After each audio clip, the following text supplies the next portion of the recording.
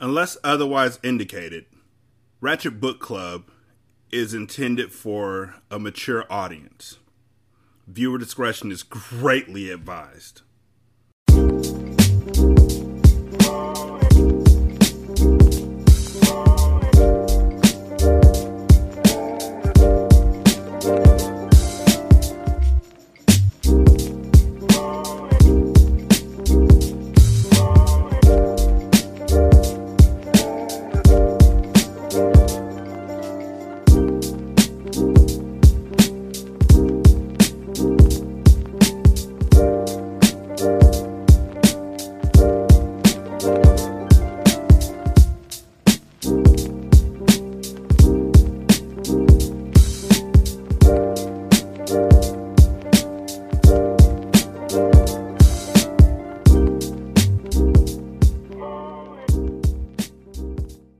Welcome to Ratchet Book Club, where we read hood classics and good classics. I'm Derek.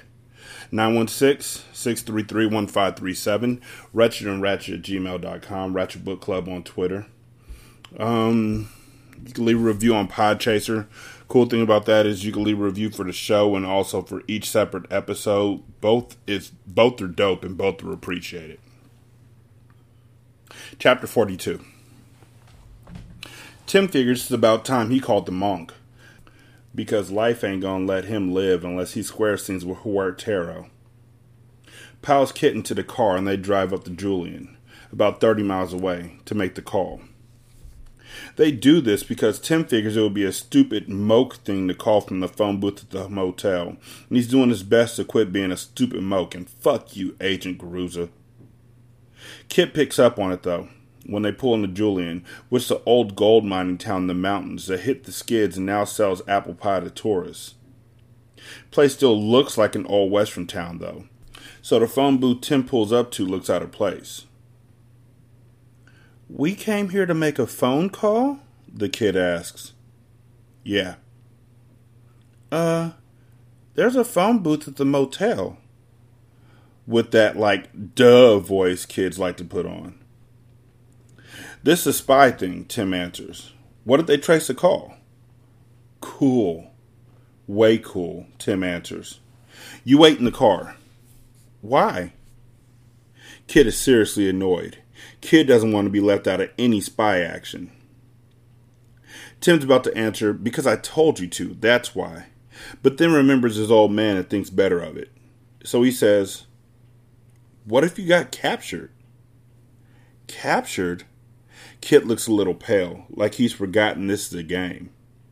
"Yeah, captured," Tim says. "You can't tell what you don't know." Which isn't strictly true, Tim thinks, because he knew lots of guys in jail who were all the time telling the DA's office things they didn't know. Usually worked, too, because the DA always believed them, because it let them jam up some poor jerk that didn't have enough evidence to convict. Much easier to haul some jailhouse rat in to say, "We were sitting in the jail cell and this guy told me he did it." Anyway, he doesn't think he could share this miserable fact of life with the kid, who just doesn't have the soul of a rat anyway. So he repeats, "You can't tell what you don't know." The kid bites, saying, "And anyway, someone needs to guard our spy car." "Right." "Look out for bad guys." "Right." "What do the bad guys look like?" Tim wants to answer, "If you don't see him in your mirror, you better assume it's a bad guy." But instead he says, "They're driving silver cars." "Silver?" "Yeah." "Okay," Kit says seriously, and he gets busy watching out for silver cars. Tim goes to the phone and dials the number Elizabeth gave him. Tim's heart is like fucking racing because he doesn't know who's on the other end of the line. 3 rings and a flat voice answers. "Yeah." "Yeah, it's me," Tim says. Long fucking pause, during which Tim thinks maybe he better hang up and race out of there.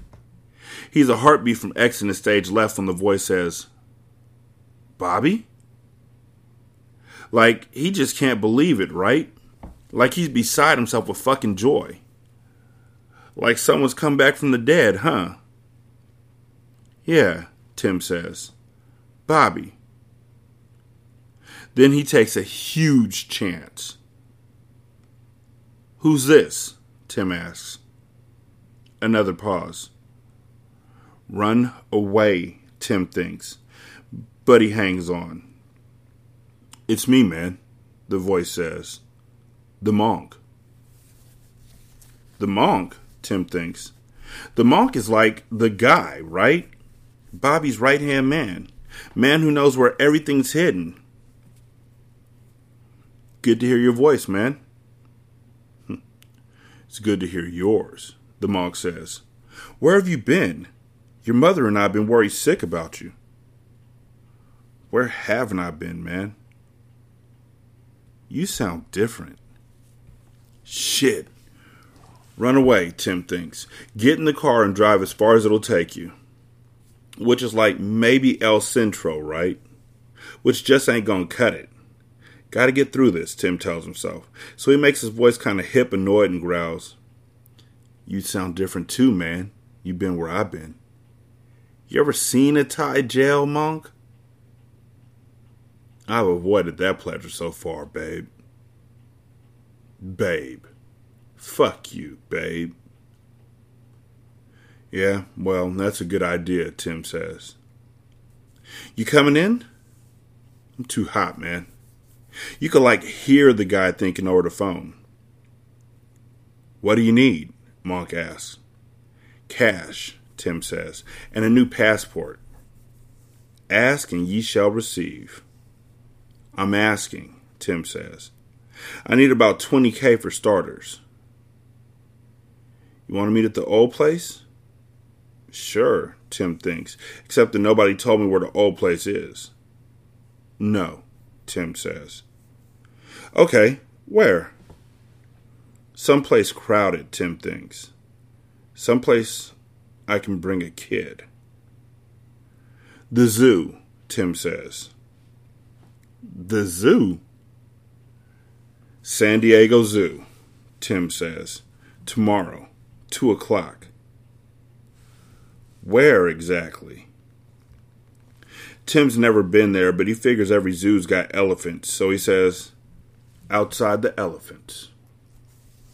Plus, kid'll like the elephants, right? Kids like elephants.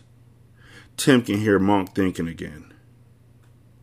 Then Monk says, I'll bring the stuff in a plastic Ralph's bag. Can you get one of those? Sure. 2:00. Tim decides to take another chance. Also, he says, I need some information. Shoot. What did we do to Don Huertero? Using the we to drag old Monk into it. Give him more than just a rooting interest. And Monk thinks it over for a long time. Unless he's tracing the number. So, Tim asks. Nothing I could think of. Do we have something that belongs to him? Nothing I know about. Work on it, huh? Tim orders. I'll talk to you tomorrow. Tim hangs up.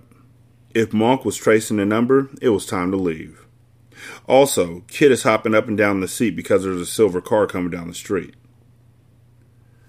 Bad guys, Kit whispers as Tim gets back in the car. We'll have to lose them, Tim whispers back. Can we do it? Oh, yeah. I'm Bobby Z, right? Tim finds a hardware store where he buys some PVC pipe, a hacksaw, and some steel wool. At the general store back on Mount Laguna, he buys the usual crap. Some chocolate chip cookie dough, and the thinnest cookie sheet they have. He's struggling with all this shit when Kit runs ahead to the cabin so he can unlock it. It's funny, Tim thinks, what little stuff will make a kid happy. They bake cookies at night. Kit does, anyway. Tim doesn't have a fucking clue how to bake cookies. He tried to get a job in the kitchen at Quentin, but they put him in the license plate factory instead. You know, I really like the way Tim is dealing with Kit and not talking down to him. Like, it's really important that y'all know how much I treasure children and the opinions of children. Like, I damn near treasure them more than I treasure adults. Adults are some pump motherfuckers who are, like, selfish and have underwhelming goals and just, ugh. Kids are honest as fuck. And they just want to be great or they want to be left alone, and they'll tell you. You just got to listen to them. So the fact that Kit is talking with Tim, and Tim is, for a second, he got annoyed, but then he was like, my dad would have gotten annoyed, and I don't want to be like my dad. That hit me in my chest. It did. Good on you, Tim. Chapter 43. The monk hangs up the phone and looks out over the ocean. The living room has floor-to-ceiling windows, so this isn't too tough to do. House sits on the edge of a point with rock cliffs on 3 sides, so if you want to see ocean, you can see ocean without straining your neck. You can see El Morro Beach to your right and Laguna Beach to your left. House has $1 million view, which it should, because it costs 3 times that. Dope money. Bobby Z's money. Problem is, now he's back. What's shaking Monk up is not so much that Bobby's back. That's a problem in the physical world. It's that one way's prophecy is being fulfilled. You take a hike on God, fulfilled prophecies are bound to make you a little hinky. The zoo, the monk thinks. Since when does Bobby go to the zoo? Why not meet at the cave in Salt Creek Beach like they used to? Or the steps at Three Arch Bay? Why the zoo? Because he doesn't trust you, Monk thinks. He wants a public place. Paranoia, Monk sighs as he slides the glass door open and steps onto the deck. The bane of the drug market. $20K and a passport. $20K is lunch money to Bobby Z, but he sure seems sweaty to get it. And a passport. Bobby's splitting the country again, so that must mean he's feeling heat from the heat, and not just Don Huertero. You just can't get out of Don Huertero's jurisdiction. Not breathing, anyway. And who's Bobby kidding with this "what did I ever do to Don Huertero" bit? The monk wonders if Bobby didn't have someone listening to the conversation. Like maybe Huertero already has Bobby, and he's setting me up. There's no loyalty, Monk sighs, in a godless world. Because the fact is that Monk ripped Huertero off big time. And Bobby, for that matter. Bobby took the old Mexican's money, $3 million Yankee dollars, for some Thai opium and delivered it to Huertero's boys in Bangkok. But Monk ratted them out to the Thai police, then split the opium and the profits with the Thais. Sorry, Don Huertero, but the Thai police busted your boys. Say adios to your investment. Bad luck. Well, Monk thinks as he watched some surfers catch the reef break down on El Morro, Huertero must have figured it out. And he's mad. And now Bobby's in trouble and he wants to know why. We'll want to have a look at the books. We'll probably want to give the money back. I don't think so, Monk thinks. He drives into town and cogitates on the universe over an Italian cappuccino. He still can't figure out how that acid casualty one way knew that Z was back. It spooks him. By the way, cogitate means to think deeply about something, meditate or reflect. You're welcome. Spooks him so much that he drives down to Dana Point to check on the boat. Looks over his shoulder as he strides down to the slip. Doesn't see one way or anyone else, so he starts to figure that even a lunatic gets lucky every once in a while in the old prophecy business. True? If a hardcore skits like John the Baptist can hit it, maybe one way can too. So relax. Monk goes below and starts in to work with a screwdriver and woodworking knife. 2 hours later, he removes a section of plank and reaches into the hole. fills in nicely wrapped packages of cash, works diligently to replace the plank, and while he's working, he's thinking, maybe it's time to sail away. But first, he has to give Bobby his chump change and his passport, and then kill him. Chapter 44. Gruza's pissed because he's getting ashes all over his new shoes. He's standing in the ruins of Casa of Brian Curvier, and the wind's blowing ashes all over his brand new pair of Cordovan Bostonians that he got on sale at Nordstrom's. Somebody pointed that out to me. That I, along with a lot of black folks, put S's on things that weren't supposed to have S's on them. Until I read this in this book just now, I really do always say Nordstrom's. And J.C. Penney's. I didn't think of it as J.C. Penney. I didn't think of it as Nordstrom. Because who the fuck would name they store that? Stupid. Gruz is also unhappy because Brian got whacked almost 2 weeks ago, and no one thought to tell him about it until now. So now, he's standing out in the middle of fucking nowhere, ruining the shine on the shoes and looking down at the crispy remains of major league pervert and scale Brian Curvier, who looks like he's been napalmed. And Gruza figures that with a disaster this big, that stupid moke Tim Kearney just has to be involved. Carbon in his lungs? Gruza asks a young DEA agent whose name he's already forgotten and looks like he's been on the job for maybe a month. The ME says no. So Brian got lucky, Gruza says. Died before the fire. What? Did his clothes all burn up? No. He was naked. So there's luck, and then there's luck, Gruza thinks. And they say Bobby Z was here? Gruza asked for about the 15th time. We rounded up some of the household staff in Borrego Springs, and they all say that Senor Z was a guest at the house. But we haven't found Senor Z's body, Gruza repeats. No. Because Senor Z is a trickier motherfucker than I thought, Gruza admits to himself. What about this dead German? Gruza asks. Engine failure, the kid says. It looks unrelated. What are you, stupid? Gruza asks. You got a crispy critter drug dealer and slave merchant. His Heinrich business associate dropped out of the sky like a meteor. You got some big rock in the middle of the desert with dead Indians all over like it's a John Wayne movie. And you think anything's unrelated? You think what? The house gets hit by lightning and goes up like Nagasaki? Where are you from? Iowa? The kid stands there turning red, and it isn't from the sun. Kansas, he says. This is fucking great, Gruza says. I'm going up against Don Huertero and fucking Bobby Z and fucking who knows who else, and I got some goober from Kansas on my side. Say the truth. They have drugs in Kansas? Sure. Sure. What do they have? Kid starts listing drugs, but Gruza's not listening. He's thinking that now this all-American loser Kearney starts believing that he is the great Bobby Z and starts leaving bodies in his trail like breadcrumbs. Fucking asshole thinks he's Hansel or something out there. Well, at least he's left a trail. Crystal meth, ecstasy, cocaine, crack cocaine. Shut up. The agent shuts up.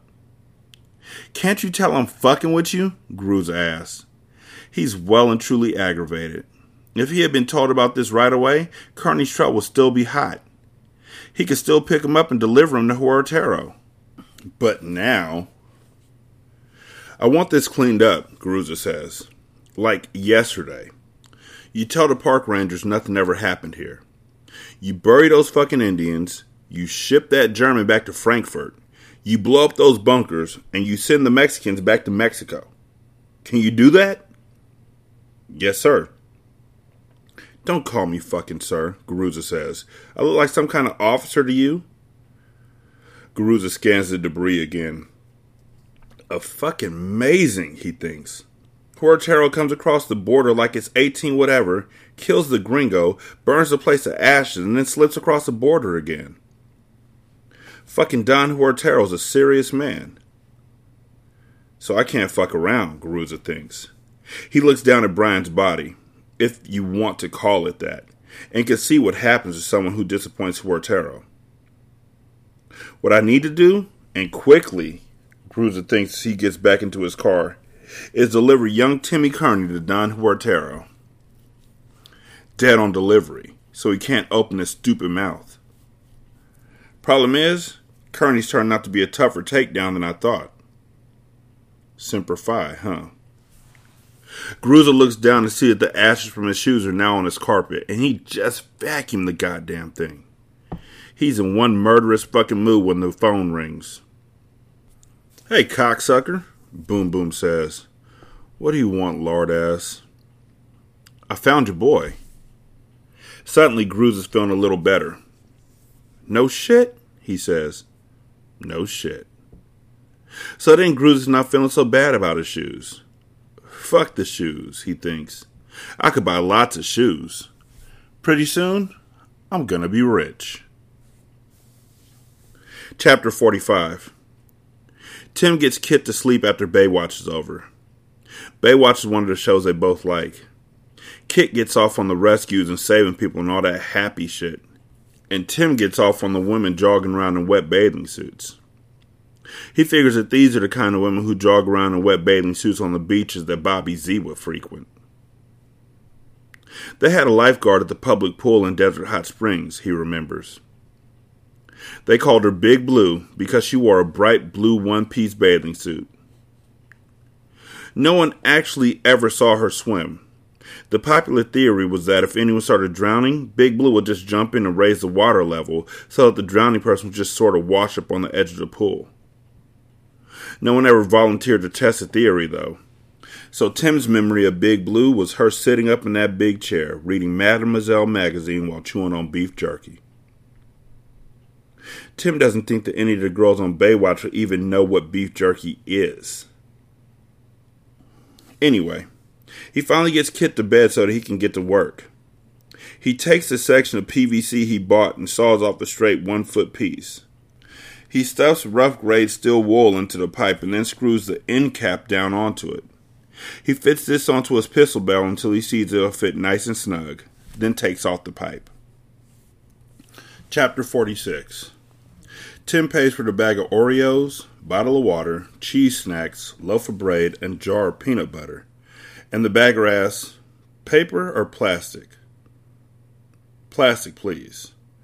He and Kit leave the Ralphs and get back in the car. "What's the surprise?" Kit asks again as Tim pulls out of the parking lot and works his way back to the freeway. "If I told you, it wouldn't be a surprise." "Oh, man." "Oh, man," Tim mocks him. "You'll know in a few minutes." "So it's someplace in San Diego," Kit says to himself. Kid's having a great time. Tim wishes he was. Fact is, he's scared shitless. Doesn't know what he's walking into. Doesn't know if the monk is righteous. Doesn't know who's going to be waiting by the elephants. Just doesn't know, and that scares him shitless. Except it's kind of fun to take the kid on this surprise. It doesn't seem like anyone's ever done that for the kid before, because Kid is like out of his skull with excitement. Tim turns off the 163 where the sign says 4th Avenue, Balboa Park, Zoological Park. Kit's pretty smart and he sees the zoo in Zoological. "We're going to the zoo!" he screams. "That's a surprise, isn't it? The zoo, right?" "Maybe." "It is. I know it. The zoo." Bouncing up and down. "You never been to the zoo before?" Tim asks. "No." "Neither have I," Tim says. They drive through Balboa Park and follow the signs to the zoo. Drive around a huge parking lot until they find a spot. "Okay," Tim says. "Your job is to remember what row we're in. The ostrich row." Picture of an ostrich on top of a big pole on their row. "Ostrich row," Kit repeats. "Ostrich row." Because that would be the shits, Tim thinks. Pull this off and then not be able to find the car. That would be a classic Tim Kearney fuck-up. Tim buys her tickets and can't believe it costs $14 to get into a fucking zoo. But it does, and he pays it. First thing he does inside is look at the map they gave him with the ticket. One of those cutesy fucking maps with pictures of all the animals, and he looks for a picture of an elephant. Okay, y'all may not be like me, but I'm dying of curiosity. Tickets to the San Diego Zoo at this point cost $62 goddamn dollars. Holy shit! $62 for an adult and $52 for a child, and you're out your motherfucking mind. There's no way I'm paying that much to see some animals in jail. You better suck my ass. I'ma just hop the fence. The fuck they gonna do? Throw me out? By the time they throw me out, I seen some animals anyway. Ha, got you motherfuckers. Or I'll just walk around the outside and look in and see the outside, the peripheral, the peripheral animals. Dad, you never take us to see the good animals in the middle of the zoo. Nope. I figure all the good animals are out here. Where we are. We're the good animals. They're in jail. Remember that. Never go to jail. That's what I do. Next thing he does is gets the lay of the land. The zoo sits on the slope of a big hill, and the footpaths switch back up and down. There's also one of those gondola cable things running from the bottom to the top. There's only one exit, and that's beside the entrance where they're standing. Can we ride that? Kid asks, pointing at the cable car. Tim consults the map and says, sure, why not? They have plenty of time because he's made sure they're early. Goody, Kit says. Goody? Tim thinks. Take the kid to the zoo and the kid turns into a kid. I think it's a good idea, Tim says, and they go over to the gondolas and get into one of the open-top little cars. Tim's not thrilled that the thing rattles and shakes as it climbs up the hill, but it does give him the unexpected advantage of aerial surveillance. So up they go. Kit's looking at antelope and buffalo and birds and stuff, and Tim's looking over near the elephants for someone carrying a white plastic Rouse bag. Someone who looks like he's not all that interested in the elephants. Tim thinks he sees this tall, thin guy who fits the description, but isn't sure. So when they get to the top, they get out on the observatory deck, and Tim puts quarters into the big binoculars. Has to take turns with Kit, so it costs about 75 cents for Tim to get a good enough look at the guy to decide that it's the monk. He isn't fat. He isn't wearing a brown robe or a hood, and he doesn't look like he's out of a Robin Hood movie. But Tim decides this guy's the guy. Plum polo shirt, khaki dockers, black baseball cap, John Lennon shades, moccasins with no socks, white plastic Rouse bag. Very hip. Standing there looking a little nervous and a little bored. Of course, he's there early too.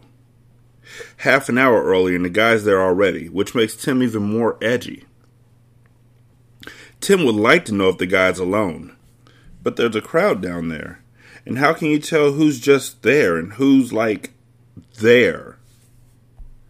He's scoping out single men, no families, no girlfriends, when the image goes dark. I'm out of quarters, Tim says.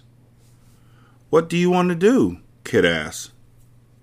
Did you ever, Tim asks, play spy at the zoo?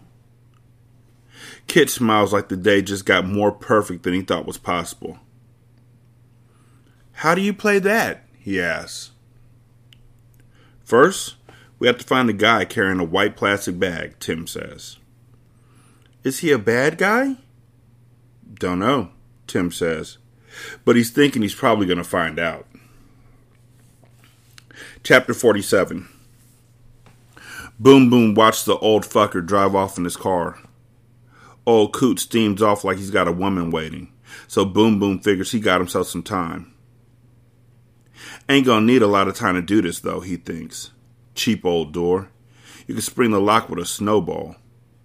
Boom Boom lets himself in and closes the door behind him. He's relieved that there's still food and clothes and shit there, so he ain't too late. Kearney's a dead fucker. Boom Boom works fast. He has nimble hands for a fat man. He shapes the plastique into a thin line and molds it across the top of the door frame. He gently closes the door and tests its play. Then he runs a thin wire across the inside of the door, strips the end, runs it through the blasting cap, and sticks it into the plastique. When Kearney opens the door, what he'll be doing is like pushing a plunger. Ka-fucking boom. His body's going to be standing there wondering where its head went. And stink dogs will finally be able to let the brute down in hell. Be nice and ready to welcome Kearney when he gets there. Boom Boom takes the screen off the bathroom window and squeezes out. He can sit and have a beer down the road and watch for Kearney's shitty car to come back. Follow Kearney back up and watch the fun. Watch the Boom Boom. Chapter 48. Macy drives down to the biker bar and sees the man sitting in a booth in the corner. This has to be the man because he doesn't look like a biker. He looks like a man who's waiting to meet somebody. That someone is me, Macy thinks. I'm ready to make some money. He looks at the man, and the man points with his eyes to the seat across the booth. Macy sits down. Are you the guy who's looking for someone? You got something for me? Johnson asks. That depends. Johnson isn't in the mood for games. His shoulder hurts and he's tired. He's been combing the countryside for 12 long days and nights now, asking in every shitty bar and tavern, putting it out on the circuit that he's looking for somebody. Then he gets the word that some old man is trying to sell somebody, except he doesn't know who and what for. Anyway, it seems to be a match. A seller looking for a buyer. Only I ain't in the mood for bargaining, Johnson thinks. Depends on what, he growls. On the price, the man says. Then adds, my name's Macy. Sticks his hand out. Johnson just looks at it. How much do you want? Johnson asks. 5,000, Macy whispers. His eyes light up with greed. Johnson laughs. I don't have 5,000 on me, he says. The old bastard's face looks disappointed. But I have it in my truck, Johnson says. That gets Macy smiling again. Half now, Johnson says. Half when I get my man. Getting your man is your problem, Macy says. I'm not going to lose out just because you can't do your part. Half now, half when you identify him as the man you want. Macy describes him. When he's done, Johnson asks, Man I'm looking for is alone. Your man alone? Johnson sees a cloud come over Macy's face.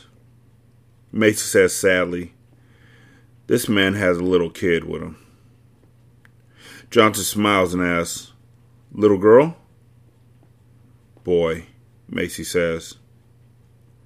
Johnson smiles and says, Mister, thank your stars you got an honest streak in you. That's the man I'm hunting. Macy grins like a butcher's dog. That man's at my motel, Macy says. Johnson says, Come on out to my truck and I'll give you your money. They go out to the gravel lot, and Macy hops in the passenger seat. Lock your door, Johnson says, and Macy pushes the button down. Johnson reaches across into the glove compartment and takes out a white envelope. He hands it to Macy, who tears it open. Macy counts the money and asks, What's this? It's $500. It's what you're getting. Now listen, mister. Johnson takes his good right hand, grabs Macy by the throat and shoves the man's head back into the window. Once, twice, 3 times, real hard, until a stain of blood shows up on the glass. No, you listen, mister, Johnson says. 500's what you're getting, and you'll be happy with it. You're also going to keep your mouth shut, or I swear I'll come back and beat you into a pulp. You understand? Now where is he? "The Naughty Pine, just up the road. Cabin 8. Macy croaks. Johnson's hand is still tight around his throat. "He there now?" Johnson asks. Macy shakes his head. "You tell me the truth?" Macy nods. "Where'd he go?" Johnson asks, alarmed because maybe Bobby's luck is holding and he's already taken off. Johnson almost can't stand the thought. "I don't know," Macy croaks. "Shit," Johnson says, releasing him. Regrets it the second he does because the old bastard starts to reach behind him and Johnson realizes he must have a pistol stuck in his waistband.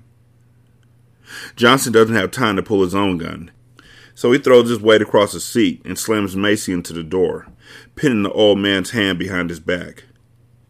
Johnson keeps pushing so the old man can't bring that gun around, and the old man keeps trying to get his arm out so he can shoot Johnson. The windows start to fog up as the two men struggle and suck air, and Johnson watches Macy's eyes get real wide as the old man realizes he's fighting for his life. Johnson digs his feet into the floor and pushes harder. Goddamn shoulder hurting like hell where he's pushing, but he needs his good hand to get the pistol from its hip holster, and he does. And Macy's eyes get real wide like a horse is seeing a saddle for the first time, and just figured out it's going on him. Macy's eyes are that wide when Johnson takes the .44 barrel and shoves it through the old man's teeth. Macy makes choking noises and shakes his head wildly back and forth, and Johnson has a tough time holding the barrel in there as he pulls the trigger once and then again. Johnson holsters the gun, starts the truck up and drives out of there. There's blood, hair, and brains all over the passenger window, but he figures he can clean that up when he gets to the motel.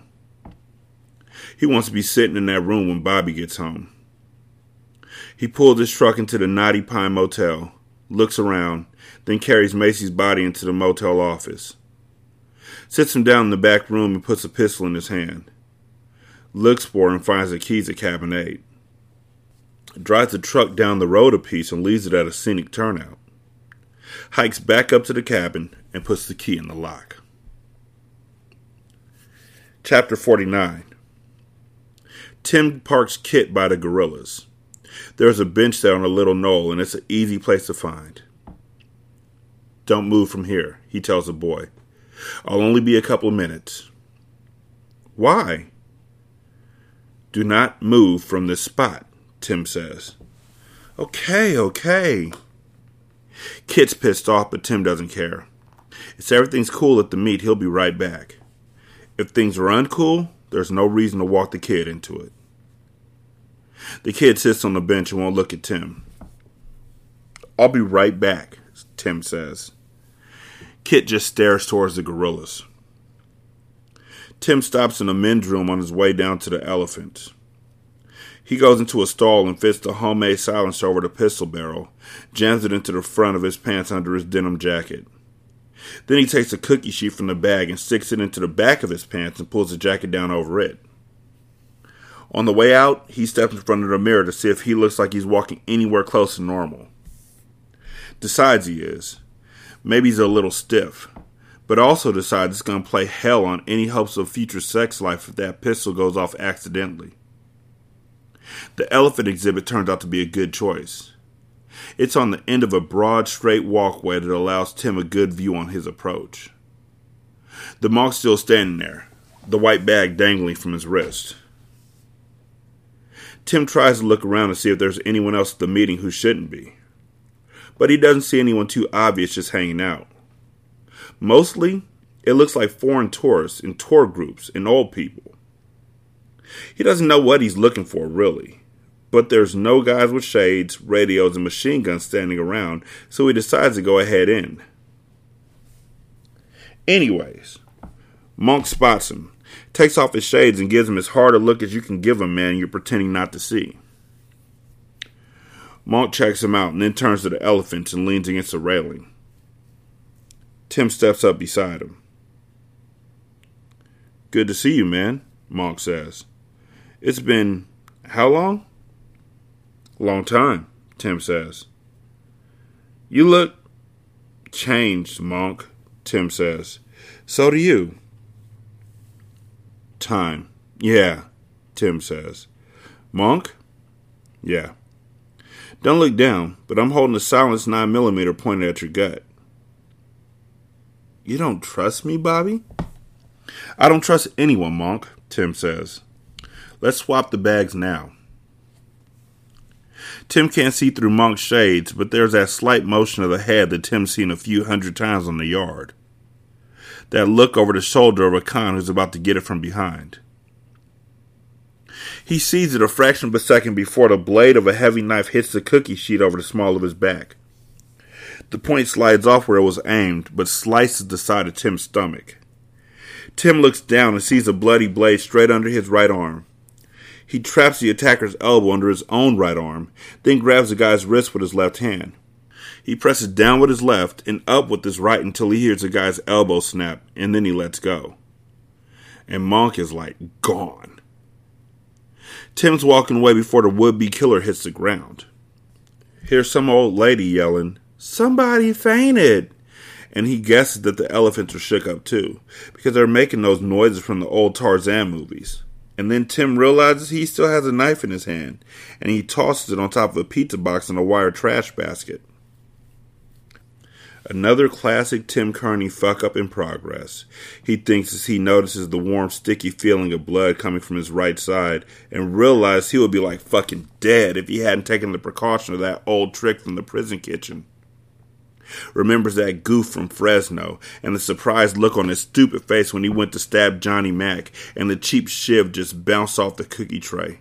And Mac turned around and put his lights out, and then stomped him until the guards got there. And Johnny Mac was one big fucking black man, too. And why the hell am I thinking about that, Tim wonders. Because this is no time to daydream, because they're coming after me. Tim's trying to think. Shit, trying to stay conscious, and walk and look behind him, and even in the crowd he can make them out now. 3 guys dressed like dorky tourists. One with the I Heart San Diego t-shirt, another one with the SeaWorld t-shirt, and a third with a Padres cap. And Tim doesn't know how he missed him, except that he's a world-class fuck-up. Now Tim knows he's truly out of his league, because there's just too much going on for him to handle. Maybe Bobby the Great Z can deal with this shit, Tim thinks, but I can't. There's getting away with my ass and finding Kit, and now we're going to be out of money and out of chances, and I'm going to get whacked at the fucking zoo for Christ's sake. And is that a pisser or what? I mean, you lived through 3 stretches in the joint, the Gulf War, the whole fucking scene in the desert, and you're going to buy it at the zoo.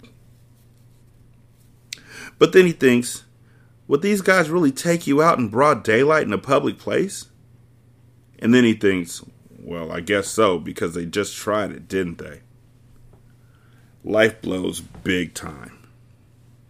What Tim would like is to sit down and keep moving at the same time, which even he knows is a contradiction, but then he remembers the cable cars.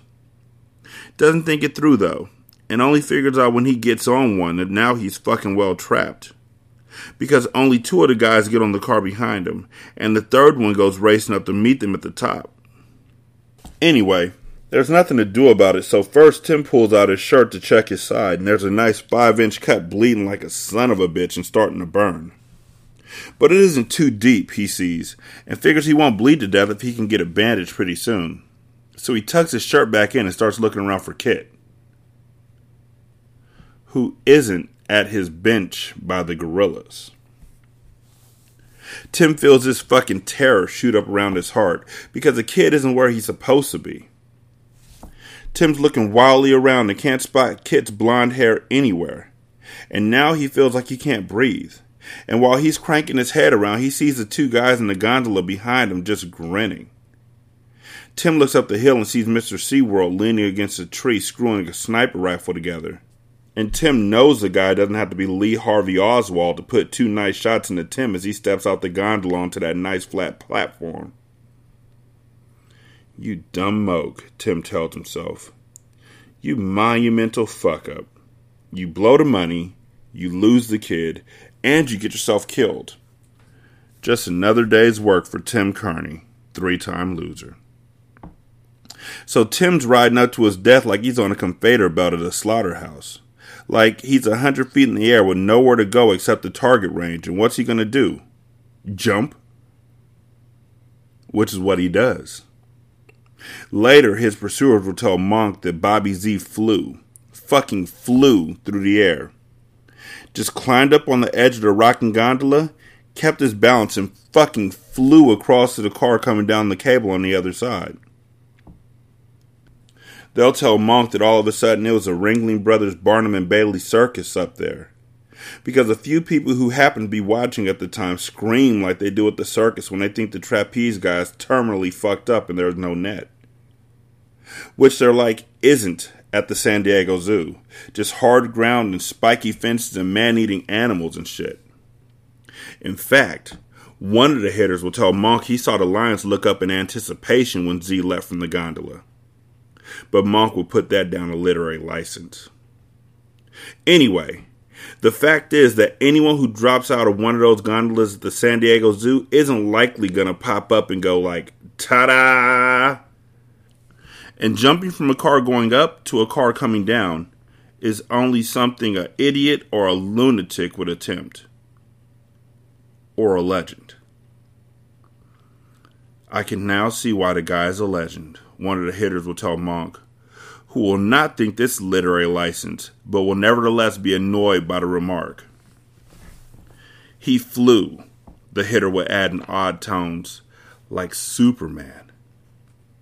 Anyway, people are screaming, including Tim, as he jumps out the car and he's in the air for what seems, especially to Tim, like a long time. Then he's grabbing the edge of the descending gondola and holding on by the fingertips, and the two guys chasing him are too shocked to shoot him, which would have been easy except that a couple dozen people are now paying intense attention. People screaming, lions roaring, elephants trumpeting, security guards on the run, and Tim finally gets a leg up and over and pulls himself into the gondola, landing with like a thump. At least for the time being. Because Tim knows that when he reaches the bottom landing, there'll be security cops there. Which could mean a slammer, which will mean death. And anyway, Mr. SeaWorld is probably right now madly unscrewing the sniper rifle and trying to get back down the hill to greet Tim at the successful conclusion of his ride. So there's nothing to do but jump again before he gets to the landing. Although Tim waits until it's about a 10-foot drop before he does the Geronimo bit.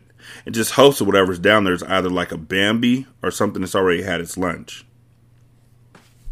It is some sort of weird deer, as it turns out, that looks real startled when a human drops from the sky. It looks at Tim for a split second, then runs like hell away, which Tim also thinks is a fine idea, and he starts to climb the fence. Tim can hear the pitter-patter of little security feet, a familiar sound from his youth. Running around looking for him, so when he gets over the fence, he gets into some thick bamboo and starts to make his way onto the path on the other side, where maybe he can get away. Going through the bamboo was such a good idea that the sniper thought of it too, and they're each a little surprised when they come practically face to face. Tim hits him with 3 short, chopping blows to the face and the guy drops. Tim keeps moving, thinking, fuck it. If I get out of here, I'm going to find the kid and move to Oregon because you have to fight too many people when you're Bobby Z. So he just decides to start another life altogether. How to finance this is a different story, and he thinks maybe he'll stop in Palm Springs on the way out. But first, he has to find Kit, because although the smart thing to do would be to just get the fuck out of there and leave the kid, this is no time in his life to start doing the smart thing. Anyway, he just can't do it for some reason. Maybe the old impulse control thing. So even as he hears security cops in the bamboo yelling, "We found him! He's hurt!" Tim heads not out, but up towards the gorillas to see if Kit has maybe gone back there. He hasn't, and Tim goes on your basic whirlwind tour of the animals of the world as he strides past gorillas, orangutans, chimpanzees, the rest of the primates, across the Asian steppes, through the jungles of India, down by Hippo Beach, into the snake house, and he can't find Kit. And Tim is like panicking. He's not even thinking that the hitters might still be cruising around looking for him. He's just got tunnel vision for his kid, and he can't find him. He sees a sign for petting zoo and makes a dash for that. figuring that no kid could resist petting goats and sheep and other smelly shit. But Kit's not there either, and now Tim thinks that somehow Monk knew about the kid and has grabbed him as a hostage. And Tim's thinking about shooting Monk in the kneecaps as he goes out into the parking lot to drive off and phone Monk and make a deal, and then he realizes he can't remember where he left the car. Parking lot the size of like Rhode Island, and he can't remember where he left the car. Some kind of bird. Tim can't remember the actual bird, but what he can remember after some effort is Kit repeating, "The ostrich row."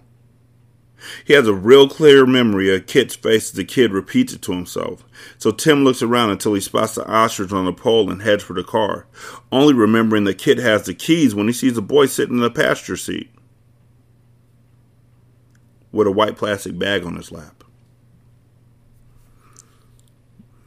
"You're hurt," Kit says when Tim slides to the driver's seat. "I thought I told you to wait at the Gorillas." "Good thing I didn't," Kit says, pointing to the bag. "How'd you get that?" "I followed you to the elephants." "You did?" "And then I followed the guy with the white plastic bag," Kit said. "And I grabbed it, and I ran." "You shouldn't have done that." Kit shook his head. "No guy's gonna chase a kid through a zoo. They'll figure he's a pervert and beat him up." Tim looked at the kid for a long moment and says, "We're moving to Oregon." Kit hands him the keys. Chapter 50. Johnson's been sitting in the cabin for hours, and he's starting to get worried that maybe Bobby smelled out the trap and taken off. The thought aggravates Johnson, because he's tried to be real careful. He even decided against going through the front door, because Bobby might well have been cautious enough to leave a hair or something across the door and would check it. So Johnson went through all the hassle of climbing through the back window, and now he's sitting there with his cocked rifle across his lap, and maybe his man ain't coming after all. The same thought occurs to Boom Boom, who spent the entire afternoon draining beers and eating pork rinds and waiting for that lime green car to come rumbling up the road.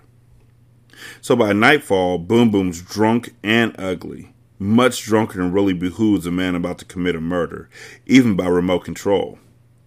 He just sits there by the window, staring out, and it's almost too dark to make out the lime green car when he does see it head up the road. Johnson sees the headlights when they turn into the parking lot. The lights flash across the window and change shape as the car turns in. Johnson sits up in his chair and damn near stops breathing. He's so afraid Bobby Z can hear him. Johnson gets up and moves against the wall. He hears the car pull in and the motor stop, so he raises the rifle to his cheek and waits for the son of a bitch to come through the door. Listens real hard for the sound of footsteps. Hears car doors open and one car door close, and hears the boy yell, "I'll unlock the door." Chapter 51. Tim lets Kit run ahead. It's taken Tim a little time to turn his sore body sideways and ease out of the car, especially with the bandages and tape that Kit plastered all over his side after they stopped in that drugstore in El Cajon. Also, Tim needs to get the bag full of money out of the trunk, but then he realizes that Kit has the key, and Kit's running for the door. "Hey, I need the keys," Tim yells. But Kit keeps running and yells back, "I have to go to the bathroom."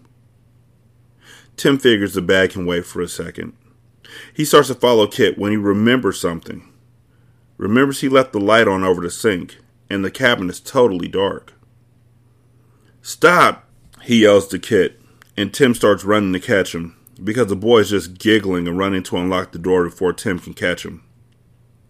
"Last one in is a rotten egg," Kit sings out. Then the night turns bright white. 916-633-1537. Wretched and Ratchet at gmail.com. Ratchet Book Club on Twitter. You can leave a review at podchaser.com. Cool thing about it is you can leave a review for the show as a whole, or you can leave a review for separate episodes. I appreciate both. You can also Help me buy books at buymeacoffee.com/sscast. You can become a Patreon member at patreon.com/singlesimulcast. I think that's about it. Oh, you can also review on Apple Podcasts and Stitcher. Thank you so much for listening. I do greatly appreciate it. Y'all be good. I'm going to holler at you later. Peace.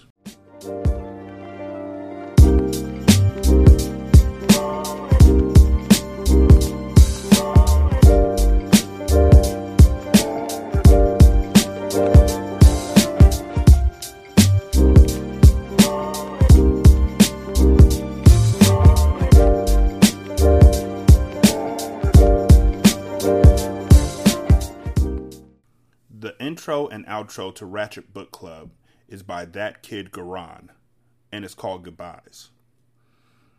You can email him at tkgbeats94@gmail.com for more information on how to lease this beat. This is Single Simulcast. Don't know by now that you slip.